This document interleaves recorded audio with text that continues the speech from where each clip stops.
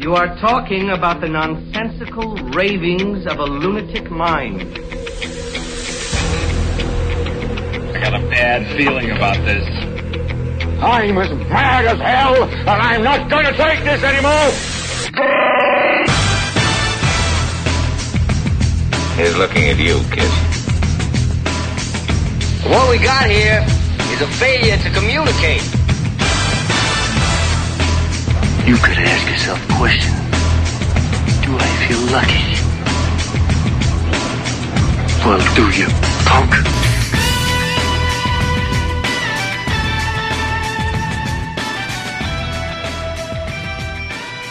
I watched this film several hundred times in preparation, and the first thing that struck me really was the brilliant decision to make the first frame the final frame. So you can kind of trace a clear line from this as one of the earliest examples of nonlinear storytelling, all the way from D.W. Griffith to Dali to Altman, and eventually Tarantino. I think the original title was The Horse in Motion. Is that right?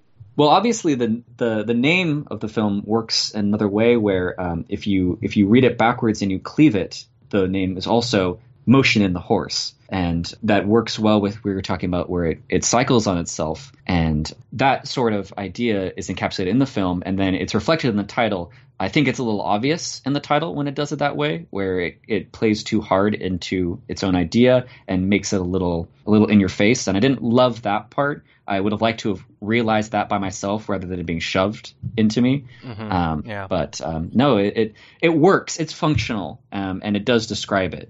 Yeah, so the title does profoundly change the meaning of the film, potentially. There's the title and then there's the original title, right? The actual title is Sallie Gardner at a Gallop.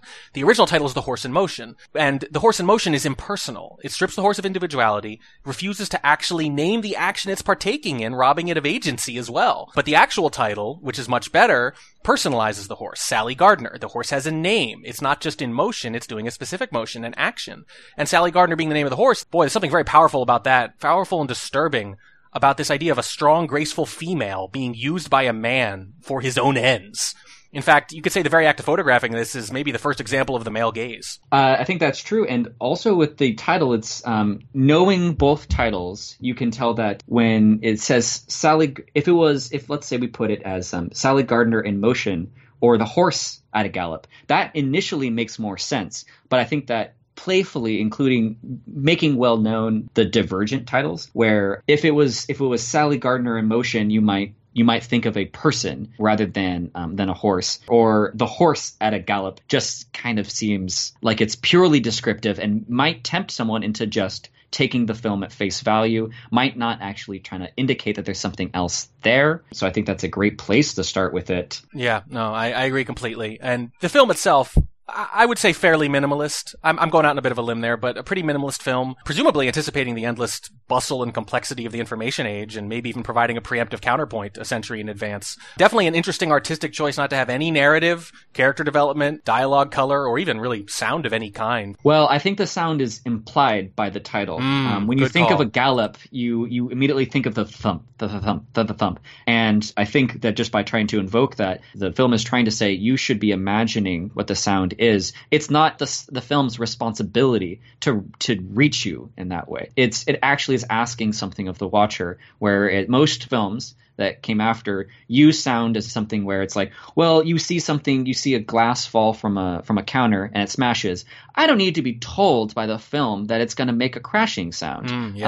And so it was a little bit anticipatory, where this film's it's an older film, and it doesn't quite spoon feed its audience with things like audio, where, I get it. Yes, I'm going to hear those sounds. I could have done that myself. That analysis was done for me. Yeah, no, excellent point. And so there's a possibly apocryphal origin story here about why this film was made. People say it came from a bet about whether or not a horse's feet completely leave the ground when it gallops, because that's a hard thing to tell, without actually photographing it. And I kind of feel like by investigating that question empirically, you could say this 19th century film is actually a stunning rebuke to Trump and the post-fact society we live in right now. And maybe the fact that there was a bet involved makes it, I don't know, a critique of late capitalism or something. Don't think initially it was supposed to be that. Throughout the kind of troubled filming stages of this film, it was a little serendipitous, where the themes of the film became more poignant and relevant throughout. And then I think the film's creators would just say, initially it wasn't supposed to be a rebuke to Trumpism, but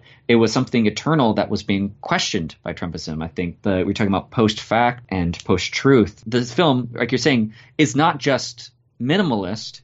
It's supposed to just be pure truth. It's supposed to just describe. It's not supposed to pretend to be something better than it's not. But in the act of trying not to be devoured by pretension, it becomes something incredibly poignant, where it's a metaphor for goodness, I would say. Yeah, I wonder if, when that opportunity presented itself as they were filming, if they sort of made some changes in the editing room, maybe this is largely a process of editing. I would say it wanes a little in the second act, though. Frame 6, a lot longer than it needs to be. And frame 10 has the horse and rider kind of behaving wildly out of character just to advance what little plot there is. But I can live with that, given how strong it is everywhere else. Well, not only, but you're referencing frame 6. I believe frame 6 is right around when the horse's legs actually lift off. You're talking about where it drags a bit. I think that is actually it might be a bit reflective of the hubris of the person who commissioned the film, Leland Stanford. And you're talking about the bet that it was inspired by. He couldn't help but make sure that it lingered on it showing how correct he was. And it's something where art actually reflected something very deep and personal and petty, to be honest, in the creator itself. And I think it shows that you noticed it. It bends the rules of reality a little bit to actually get to being like, it kind of like needles the audience forever questioning the author's intent, and not necessarily the author's intent, but the producer's intent. And that actually might be something that was post-production. I bet that in the director's cut, that probably goes by in no time at all. But then afterwards, there was pressure put on the editor to slow it down.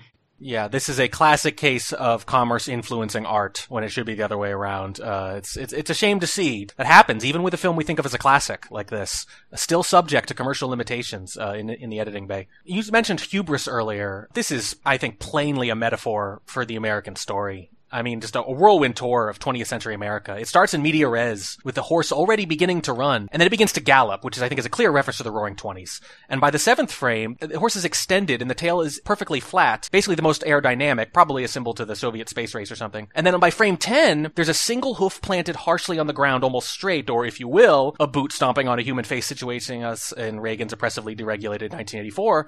And then the final frame is actually the first again, and it's both animal and rider standing still, representing the so-called end of history status quo of the late 90s and the Clinton years, right before it was shattered, of course, leading us to modern day. Well, that's pretty obvious now, or after this many views, but if you actually kind of reflect upon the normal viewer's interaction, they might just see this once, consider it as a piece of art history, and then move pretty quickly on. The film's meanings doesn't actually start to hit you until you've actually gotten the chance to watch it a few hundred times. You're talking about when it loops in on itself. The individual scenes stop mattering, and you start considering as an actual, not as a gallop, not as a short race, because you kind of see it as a cycle of birth and rebirth, where the horse might not even be the same horse.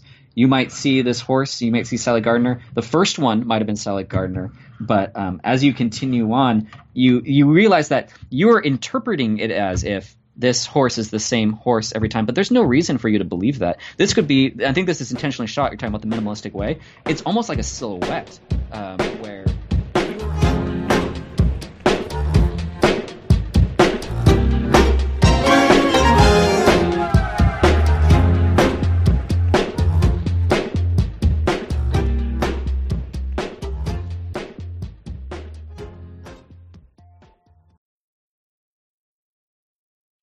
Wow them in the end.